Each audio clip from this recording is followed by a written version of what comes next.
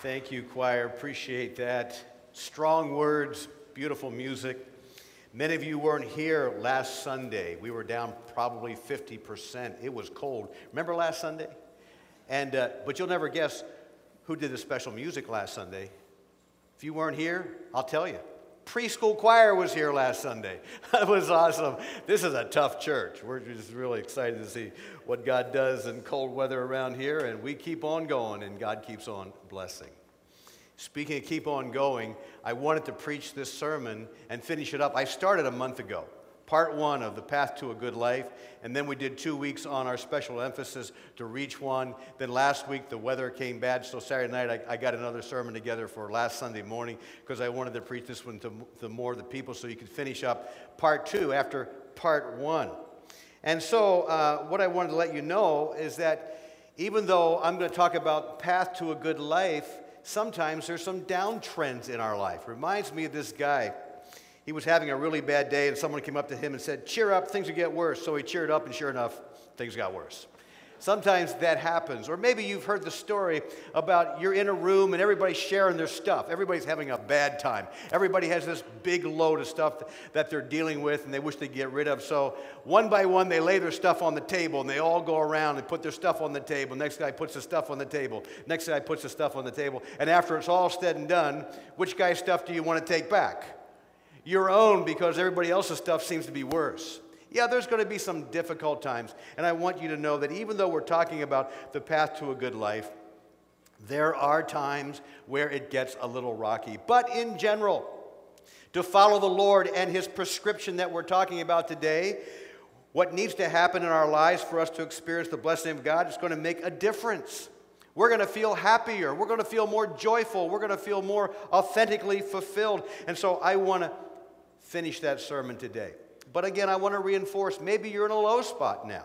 Maybe you're going to say, "Well, Al, I've been doing all those things, and still things are a little difficult for me." Well, I'll try to explain that to you as well. But I think of a guy named Joseph in the book of Genesis. If anybody ever did things right, if he ever followed the Lord's requisites, if he ever obeyed, if there's anybody who's ever done it, it's Joseph. And what happens to Joseph? Well, his brothers hate him. They try to kill him, and then they send him into Egypt. And there, he's accused of rape, and he's sent into a prison for 2 years, and things are unraveling. Here's a guy who was perhaps the most godly guy in the Bible. And sometimes things go wrong. But what I want to say to you, even though that can happen from time to time, generally speaking, when we follow the right path, life is going to be better, and it's going to be a good life. And so the big idea of my sermon today is what it was a month ago, when I preached the first half. If we follow God's directives, His commands, His prescriptions, His directives, His rules, He'll bless us with wonderful results in this life. See, it's not just about getting to the other side in the streets of gold and all the wonderful things in heaven there. God wants us to enjoy some things right now in this life. And so that's what we want to talk about today, because the real good life now is not written by Joel Osteen. It's written by Solomon right now when he talks about these 12 verses, what the good life looks like, and that's what we want to see. And so Proverbs 3:1 through 12 talk about 6 requisites for a good life. 6 things that must happen, and if you will obey them, then 6 benefits will come your way. And so we looked at the 3 requisites, the first 3 last time, and we looked at their benefits. And today we're going to look at 3 more, and I'm going to wait until the end of the sermon to review the 3 that I talked about a month ago. I want to talk about requisites 4, 5, and 6 today. So if you will stand with me, we're going to look at those requisites in verses 7 through 12 of Proverbs chapter 3. I'm going to highlight what is the requisite of the command and then the benefit as I read the text. And if you don't have a Bible or you didn't bring your phone today, there are pew Bibles in front of you. It is page 528. And if you happen not to own a Bible, by all means, take one home with you as our gift to you. Everybody should own a Bible. So here's the command, verse 7. Be not wise in your own eyes, fear the Lord, and turn away from evil. The benefit, it will be healing to your flesh and refreshment to your bones. The command or the requisite in verse 9, honor the Lord with your wealth and with the first fruits of all your produce. The benefit, verse 10, Then your barns will be filled with plenty, and your vats will be bursting with wine. The requisite or the command in verse 11, my son, do not despise the Lord's discipline or be weary of his reproof, the benefit. For the Lord reproves him whom he loves, as a father the son in whom he delights. You may be seated, and my prayer is that we're going to be really tuned to what the Lord has to say today, tuned to what it takes to obey him, and tuned to what the blessings are likely to be if we do. So let's get right to business. Requisite number 4, something that we really need to hear today in the Church of Christ and in this nation. Requisite number 4, allow God to set the moral course, the moral compass of your life. You don't mess with those dials. And we'll talk about what that means in just a moment. But listen to the command. Verse 7, do not be wise in your own eyes. Fear the Lord and turn away from evil. Do not be wise in your own eyes. Fear the Lord and turn away from evil. Now, I have no doubt about this. We're living in days very much like the days of the judges, when it said there was no king in Israel and everybody did what was right in their own eyes. And that's kind of where we are today in America. We don't want the Lord to be king. We're kind of getting rid of the Lord out of many, many places in America. We don't want him in the manger squares. We don't want the 10 Commandments in the courthouse. We don't want under God in the Pledge of Allegiance. We want to get God kind of out of the way so we can do our own thing and make our own way, it seems, in these areas. But when we decide what is right and what is wrong on our own terms, we call that the doctrine of relativism. And relativism basically is when people set their own moral standards according to personal preference rather than the authoritative standard from God as found in His Word. And so people decide what's right. People decide what's wrong. And they say, well, you know, this is an old book. It doesn't apply to me. You know, that's fuddy-duddy stuff and everything. And they decide what is right on their own terms. And that is what's going on today. But God says, nah. That's not wisdom. God says the moral compass you need is found in the Word. You can't come up with a better one. And the ones you do come up with are going to be harmful in the end, even though they look very pleasurable in the beginning. We have to understand that God knows what's best for us, and He gave us the boundaries. He gave us the law and the commandments so that we would not only honor Him, but protect ourselves. And so He speaks loudly about what ought to be going on in our lives as we allow Him to set the moral compass. But you know, it's amazing to me how many people in America go to church and they hear the Word of God preached and they hear the moral compass and what we should do and what we shouldn't do. And not legalistically speaking, I'm not talking about that. And then they go through the doors of the church and they go back to their relativism. They go back to live the life the way they want to live it. And they don't really care about what the Word of God says. And so they kind of live it on their own terms. And the Word of God is saying that is so wrong. When you are willing to obey the moral compass of God, you will have a good benefit. And I will get to that in just a moment. But the Word of God says the beginning place for a moral compass is in verse 7. It is the fear of the Lord. And it says time and again in the book of Proverbs, the fear of the Lord is the beginning of wisdom. And the fear of the Lord is what sets the moral dial of our lives. And that's when we forego our own ideas about morality. And we fear the Lord. We turn away, it says, from sin and evil and the moral mindset of this world. So a good question then is, what is the fear of the Lord? Well, there's a lot of people who preach and teach this, and they're kind of soft on it and warm fuzzies and say, well, the fear of the Lord is awe and reverence before Him in worship. Okay, I'll grant part of that. That could be part of what we're talking about. But when we talk about the fear of the Lord in its classic form in the Word of God, we're talking about something that's a little scary.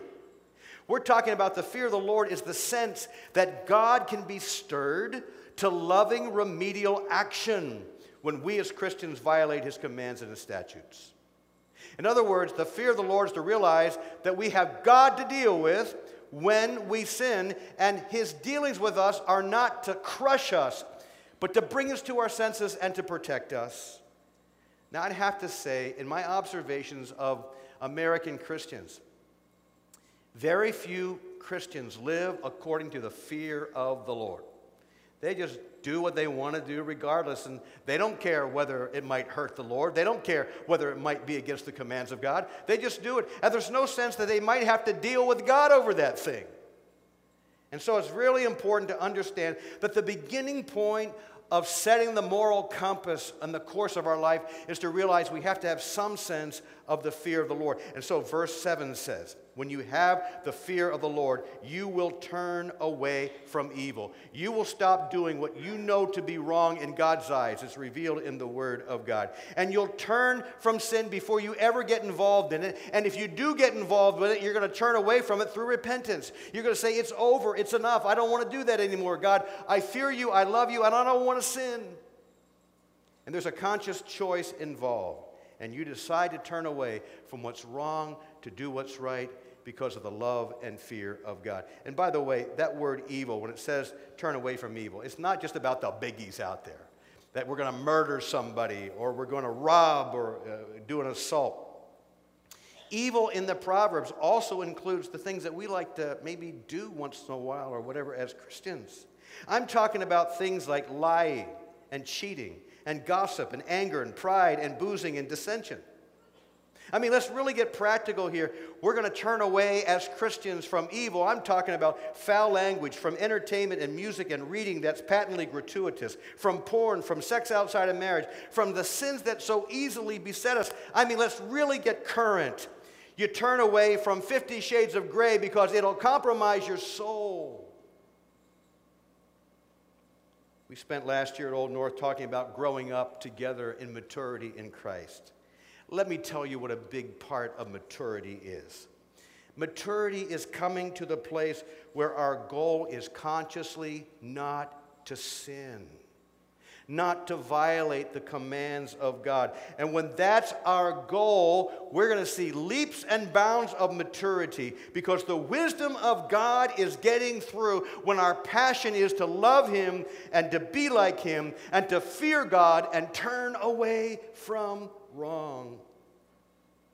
And so, there's a benefit when we fear God and turn away from evil. It's in verse 8. Look what it says. It'll be healing to your body and refreshment to your bones. Whoa. Did you hear that?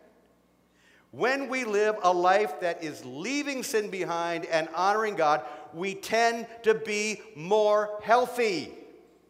Now, I'm not talking about health and wealth here at all. I'm just talking about that God, when we live according to His rules and His commands, tends to benefit our body. It's not talking here so much about the healing that happens once in a while when we need it. We're talking about when we obey God, we are nourished in His Spirit and we are nourished in our bodies. Because I don't know if you realize this or not, that when we sin, there are chemical reactions that go on in our bodies that hurt us. When we lie, when we cheat, when we steal, do those kinds of things, there are actually things that go on, and then it produces stress, and stress produces all kinds of things. And there have been studies by non-religious people that say when we live the way we should not live and come under stress, it contributes to things like heart disease and cancer. But the Word of God is saying that when you obey Him and live a life that's pleasing to Him, you're going to just generally be more healthy. Now, does that mean I'll never come down with a common cold or will come down with gallbladder or, in my case, kidney stones or something like that? No, it's going to happen to all of us. But generally speaking, if you follow the commands of God and fear Him, you will live a healthier life. How many would like to live a nice, healthy life? Okay, you know what it takes. Follow the path of righteousness, and you will be in much better shape physically. Now let's move on to the fifth requisite for a good life. Requisite number 5. And here's where I get to meddling a little. Will you allow me to meddle? Say amen, somebody. Oh, just a few of you. Okay. Well, I'm going to meddle anyway. Give God the first portion of your income. Give God the first portion of your income, verses 9 and 10. Listen to verse 9.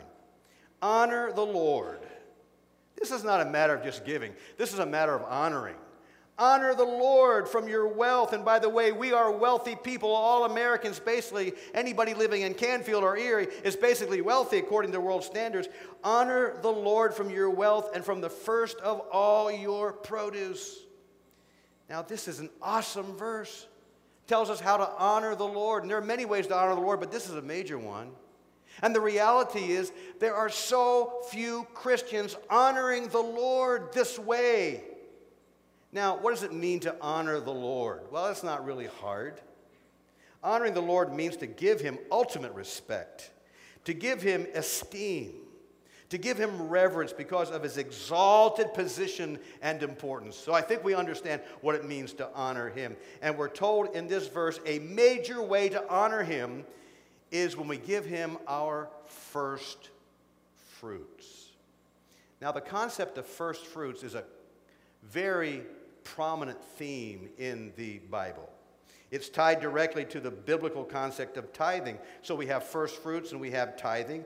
And when Israel, when they had a lot of flocks and sheep and everything, when their flocks had babies, they were to give the first one to God. And then when the harvest came in, they were to give the first portion to God. And when the harvest came in, they would have all these great ceremonies to give the first fruits according to the law of Moses. And so when the Jews brought their first fruits to the Lord, at least three dynamics were going on in their minds. Three things they were thinking about when they brought their first fruits. And I want you to think those things right now as I share them with you. First of all, when they brought their firstborn and when they brought their harvest, their first fruits, they were recognizing God's rightful place. They were showing God honor. They were showing God esteem and reverence as the most significant being in the universe. And the one thing they could do to show that was to bring their first fruits. The second thing that was on their mind when they brought their first fruit is they were acknowledging their lack of ownership. Guess what? First fruits belong to God. They don't belong to me. And so when they brought their first fruits, they were saying, God, this is yours. By revelation, you showed us, Lord, what this is. It does not belong to me. And God, if I keep the first fruits, I what? I rob you. The third thing they were thinking, Lord, when I bring the first fruits, I open myself up to your blessing. As we're going to see in just a minute, as it were, God made them a deal. If you'll give the first fruits, then I'm going to give you some material benefits. And so they were thinking, God, we're not doing this to get, but when we give, we understand that you will bless us because we're blessing you. And there's a reciprocity there that is going on. And so this principle of honoring God with our first fruits has not changed. You might be thinking, well, that was the Mosaic law and first fruits and tithes. Well, guess what? Before the law of Moses ever happened, there was Abraham paying tithes to Melchizedek. And then Jesus comes along and is teaching Matthew 23 and verse 23. He actually affirms the idea of giving the tithe. This you have ought to done, but not to leave the other things undone, he said. And so we find a universal principle here for God's people that we need to be generous and give God the first percentage of our income. And so we see, give God the first portion of your income as the abiding principle, whether in the Old Testament was your fruits and your animals and vegetables, or today our money. The first fruits, the tithe, is our primary way to honor God. And if we don't give the first fruits, we dishonor him. I want to put this concept before you in some very practical terms, just so it kind of sticks and clicks. Number one, the first portion, as I said, belongs to God and not to us. And so whatever we earn, there's a first portion, and that first portion is God. And if we don't give it to him, we don't honor him, and we actually rob him. Number two, the first portion indicates God's claim on the gross. I often hear people say, well, if I do give a tithe, what should it be, the net or the gross? Well, here he's talking about everything. Everything, now you give him the first fruits of everything. And so the biblical position is you don't wait till Uncle Sam takes out something and give to God. You give to God from it all. Third, the first portion is not a later portion. Many people spend their money, and if there's anything left over, okay, God, we'll give you a tip on Sunday morning. That does not honor God at all when we give him the last fruits. He's talking here about giving him the first fruits. Number four, the first portion is equally possible for everyone. And this is genius of God. He made it a percentage so that nobody's left out. So if all I earned $1 this week, what do I give him? 10 cents. I think anybody can spare one thin dime. And if I earned 100 grand this week, what do I give them? 10 grand. Now that hurts a little bit more, but that's the way it is. God made it possible for the poor and the rich to give equally. It's not the amount, it's the percent. Number 5, the first portion is God's guarantee that there'll be sufficient support for the ministry. When God designed the kingdom of God, the tabernacle and then the temple and then the church, He designed to fund it through the tithe.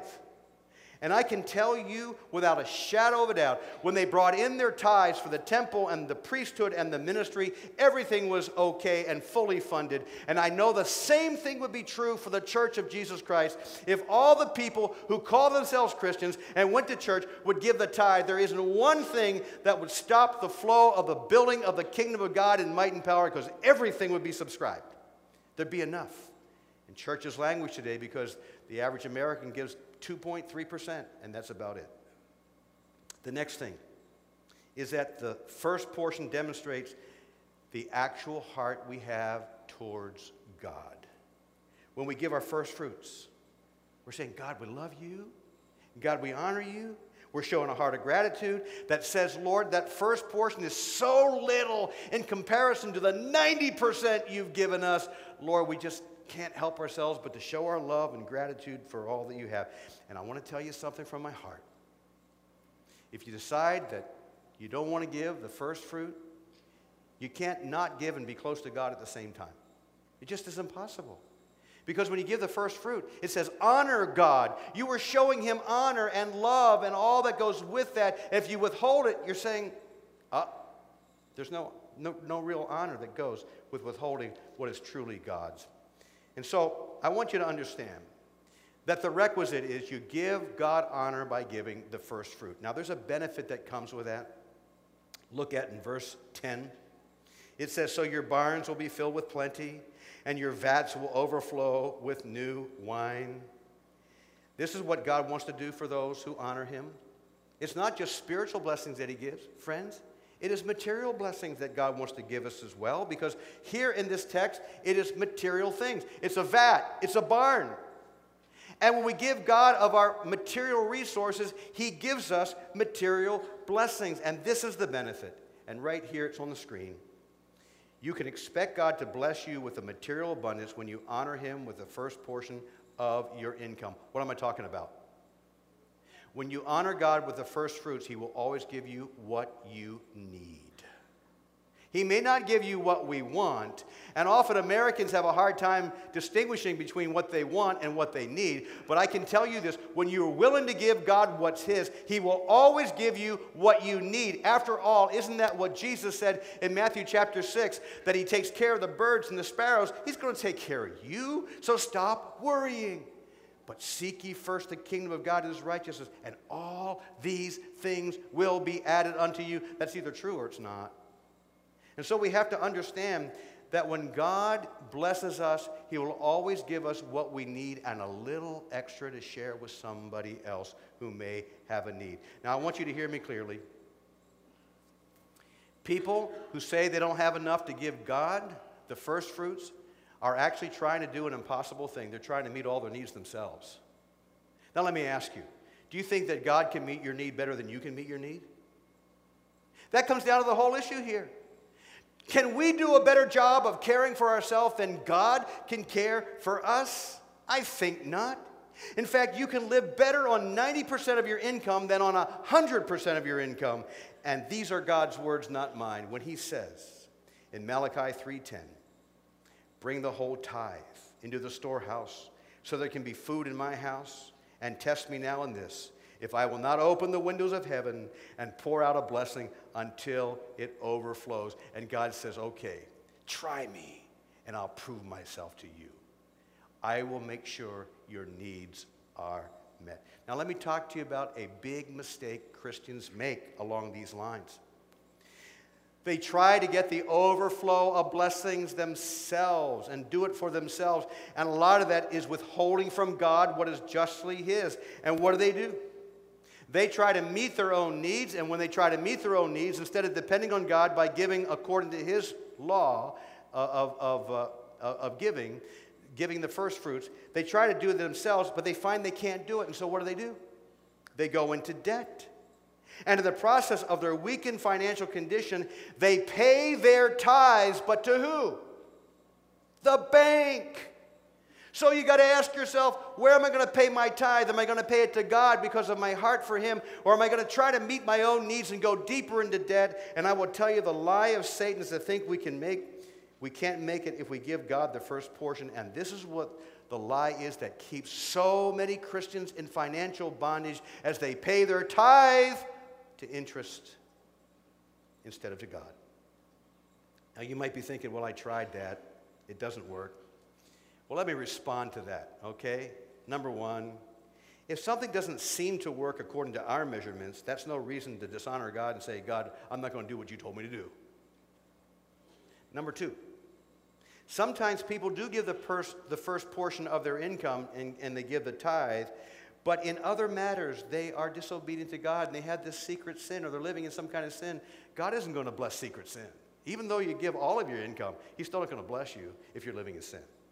Number three, and listen carefully to this, sometimes it's God's will for us in our spiritual journey to experience lean times. God never promised that we would have all the money and all the resources we want all the time. And the Apostle Paul, for instance, said that he learned the secret of being content with plenty of food and covering and abundance and then suffering need, not having much of that. And sometimes we all need to learn that lesson. But in general, the principle is this. When we honor God with the first portion of our income, He'll bless us with more than we need. And just remember, God is able to bless us far more abundantly than we can ever bless ourselves. And I challenge you, honor God with the first portion of your income and see what He will do. Which leads now to the last requisite. Requisite number 6, the path to a good life. Accept God's loving discipline. And with that I say, ouch, because that hurts when God disciplines us. And so we find that in verses 11 and 12. Sometimes we forget, and I look at you right now, and I'm seeing you not as how you appear to me right now. I'm seeing you as little toddlers sitting on all the pews right there, because, you know, we were all little one time, right? We were all children. And because we were all little, even though you might be 65 or 50 or 85 right now, we all know what it means to have been disciplined by our parents. We all know the pain that went with that. And so God is teaching us a principle by which we've all been experienced. We've all been children who have discipline, and now we're going to talk about how God loves us through discipline. Now I realize, looking at you, that some of you really needed a lot of it when you were little. I can see that in you. And some of you didn't need so much. And some of you were like me. I never got in trouble. Oh, yes, I did. But discipline.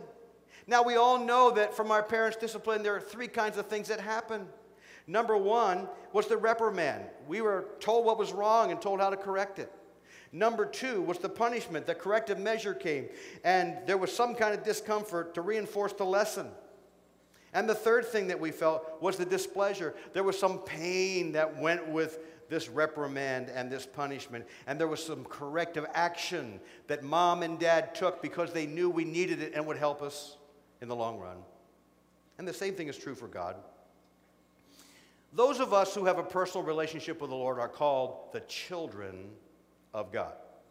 And so as children of God, there are times that our Heavenly Father must discipline us because all of us do things sometimes and say things sometimes that we should not do. And it only follows that as the Heavenly Father would do what our earthly father would do, that there would be times that He would take action. And so verse 11 says, "My son, do not reject the discipline of the Lord or loathe His reproof." Now I admit, I never enjoyed discipline. I never said, "Oh, Mom and Dad, thank you for punishing me. It's my greatest moment of the day." It just never came that way. And I don't feel really good when the Lord disciplines me either. It's kind of a difficult thing to happen. And so it's really hard to feel good about discipline. So Solomon says, now don't react negatively when God disciplines us, when he deals with our sin. Don't reject it. Don't despise it. Don't loathe it. Just as we love God when things are good, we should love him when he needs to discipline us and accept that from his hand, because God is trying to do something for our own good. Now you might be wondering, well, I kind of know when I'm sinning, but how am I going to know when the Lord disciplines me? Well, I can tell you I'm glad I'm living in the 21st century rather than the Old Testament or the first century. Because when God disciplined his children back then, it was rather radical. I mean, boop, sons of Korah, boom, they're gone. They fell into a big pit. Or Ananias and Sapphira, they lied to the Holy Spirit, boop, they're gone. One dropped dead and the other one dropped dead. In fact, the Apostle Paul said in 1 Corinthians chapter 11 that if you take the Lord's table back in those days in an unworthy manner, you could be weak and sickly, and a number of you have died. And 1 John chapter 5 says the same kind of thing. It doesn't normally happen that way these days. So how can I tell if the Lord is disciplining me? Well, let me give you 4 ways I look for it in my own life. Way number 1 is the sting of a Bible verse. Now, I stay pretty closely connected to the Bible. I read it every day. I read books that are connected to the Bible. I listen to Christian radio, and Bible verses come across. And you know, every once in a while, there's a verse that will come out like an arrow, like a dart, bing, and hit me in the heart and say, oh man, that was for me today. I'm really blowing it on this area. And God would come to me with a verse, and he would just sting it to my heart. And I would realize I have fallen down in that area, and now I'm going to do something differently. And isn't it interesting that the Apostle Paul says in 2 Timothy chapter 3 and verse 16 that part of the role of the Word of God is to reprove us and to correct us. That's the gentle discipline of the Word. And so be expecting, as you're reading the Word of God, that every once in a while there'll come that sting of a verse and strike you on your tender heart. Second, I look for presence of pain or crisis in my life. Here I am, things are going wrong, and I'm feeling down, and I got discomfort. I'm not in a good place. I've come to know it's a call to examine my life. Now, it may not be directly related to sin, it might be, but whenever there's something going on that's causing me a lot of discomfort, I will begin to examine to see whether the Lord's dealing with me about something. Third, I look for a sense of guilt. Do I have some clear sense of a violation against God? Do I have a heavy spirit of misconduct or of wrong or remorse or sorrow that I can't shake? And I will tell you that when our hearts are tender towards the Lord, he'll use guilt to bring us up and say, you know, something needs to be done, something needs to be changed. We need to be listening. And the fourth, and this has happened to me on a number of occasions. It's not always that pleasant, but I look for an exhortation, an admonishment, or a rebuke from some other person. I don't know about you, but I want friends who are willing to level with me. I mean true friends. That if they see something in my life that needs correcting, if they see me out of line or even in some sin, that they would come up to me and tell me flat out, this brother is wrong. You need to deal with that. Well, where in the world would you get an idea or an illustration like that, that God would move that way? Well, do you remember King David? When he sinned in the matter of David with the woman Bathsheba? God sent a prophet. His name was Nathan. And Nathan came out and he used an illustration, and David got angry about the illustration, and then Nathan looked him right in the eyes and pointed at his nose and said, thou art the man, you are the one, you have fallen into sin. And that changed the course of David's life. And all of chapter 12 of 2 Samuel is kind of the discipline of the Lord through that experience. Now, I don't know what shape discipline will be for you. It might be along those lines. It might be something different. But when you are aware that you are in violation of God's will and something is out of kilter in your life, it is likely that God is disciplining you, trying to move you away from something wrong to the pathway of what is right. But I want you to hear me carefully. Not all bad and painful things that happen to us are the discipline of the Lord. There's another realm out there. John 15. There are times where Jesus comes with his shears and he prunes us, not because we've sinned, but that we might bear more fruit. And there are times the Word of God says that He turns up the fire in our life as a refiner's fire to get rid of that dross, that flesh, or whatever that may not be sin at all. It's just that it's in the way of the brilliance of the reflection of Christ in our lives. And so He wants to refine us as gold. But yes, there are times that He disciplines us because of our sin. And I'm so interested in the fact that the author of Hebrews picked up this concept, and he said that when the Lord disciplines us, it's as a father showing His love for us. Now the benefit is in verse 12. Whom the Lord loves, He reproves, even as a father the Son in whom He delights. The benefit is stated very clearly. Discipline is an evidence of God's love. And so the author of Hebrews said, if you don't have discipline, you can't prove God's love. But if you do have discipline, it's an evidence of God's love in your life. And so the benefit here is that God loves us too much to let us destroy ourselves and others. He takes measures that deal with our sin and lead to our good. Now, my friends, we can't have the good life that God wants for us apart from the discipline of God. Why? We're too naturally wayward, too much of self, too much of the flesh. And every once in a while, God moves with loving action to pull us back from something with a little pain in order that we might develop along the godly lines, because without His discipline, we would all self-destruct. And so I say to you as I close this morning, requisite number 6 is to realize that all of us need a spank on the tush from time to time from God as an evidence of His love, because without it, we'd all be a church full of spoiled brats. And now, as I come to the end of the path to a good life, there are many voices out there saying, you want a good life? Do this. You find it on television all the time. There are many pastors out there saying, you want a good life? Health and wealth is yours. That's a lie.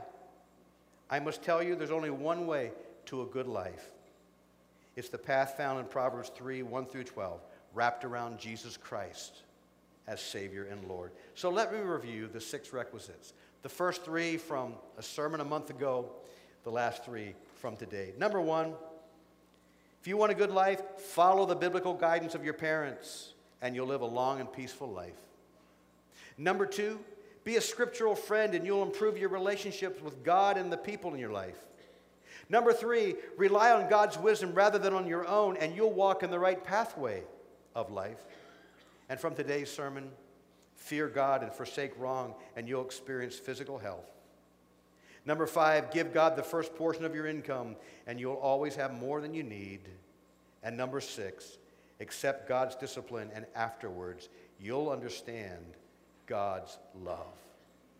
Now, I don't know where you are today, but we're going to close. I'm asking the musicians to come right now. But as we do every week, to offer you an opportunity to respond. This is a place of prayer. This is a place of decision. This is a place of commitment. And perhaps the Lord has spoken to you that maybe you need Jesus Christ as your Savior. You can't walk the path of a good life without Him leading the way. And maybe today there's something that you heard that you need to make an adjustment. And God is asking you to be obedient to that even this morning. Would you stand right now, and as we sing, if God has been speaking to you, this is a good place for you to come. And when it's all over, I'll pray for you that God would seal whatever decision is on your heart, whatever the Spirit of God has spoken to you about today, that you might walk out of here different than when you came in. You come at any time as we sing the song if the Spirit of God has been speaking to you.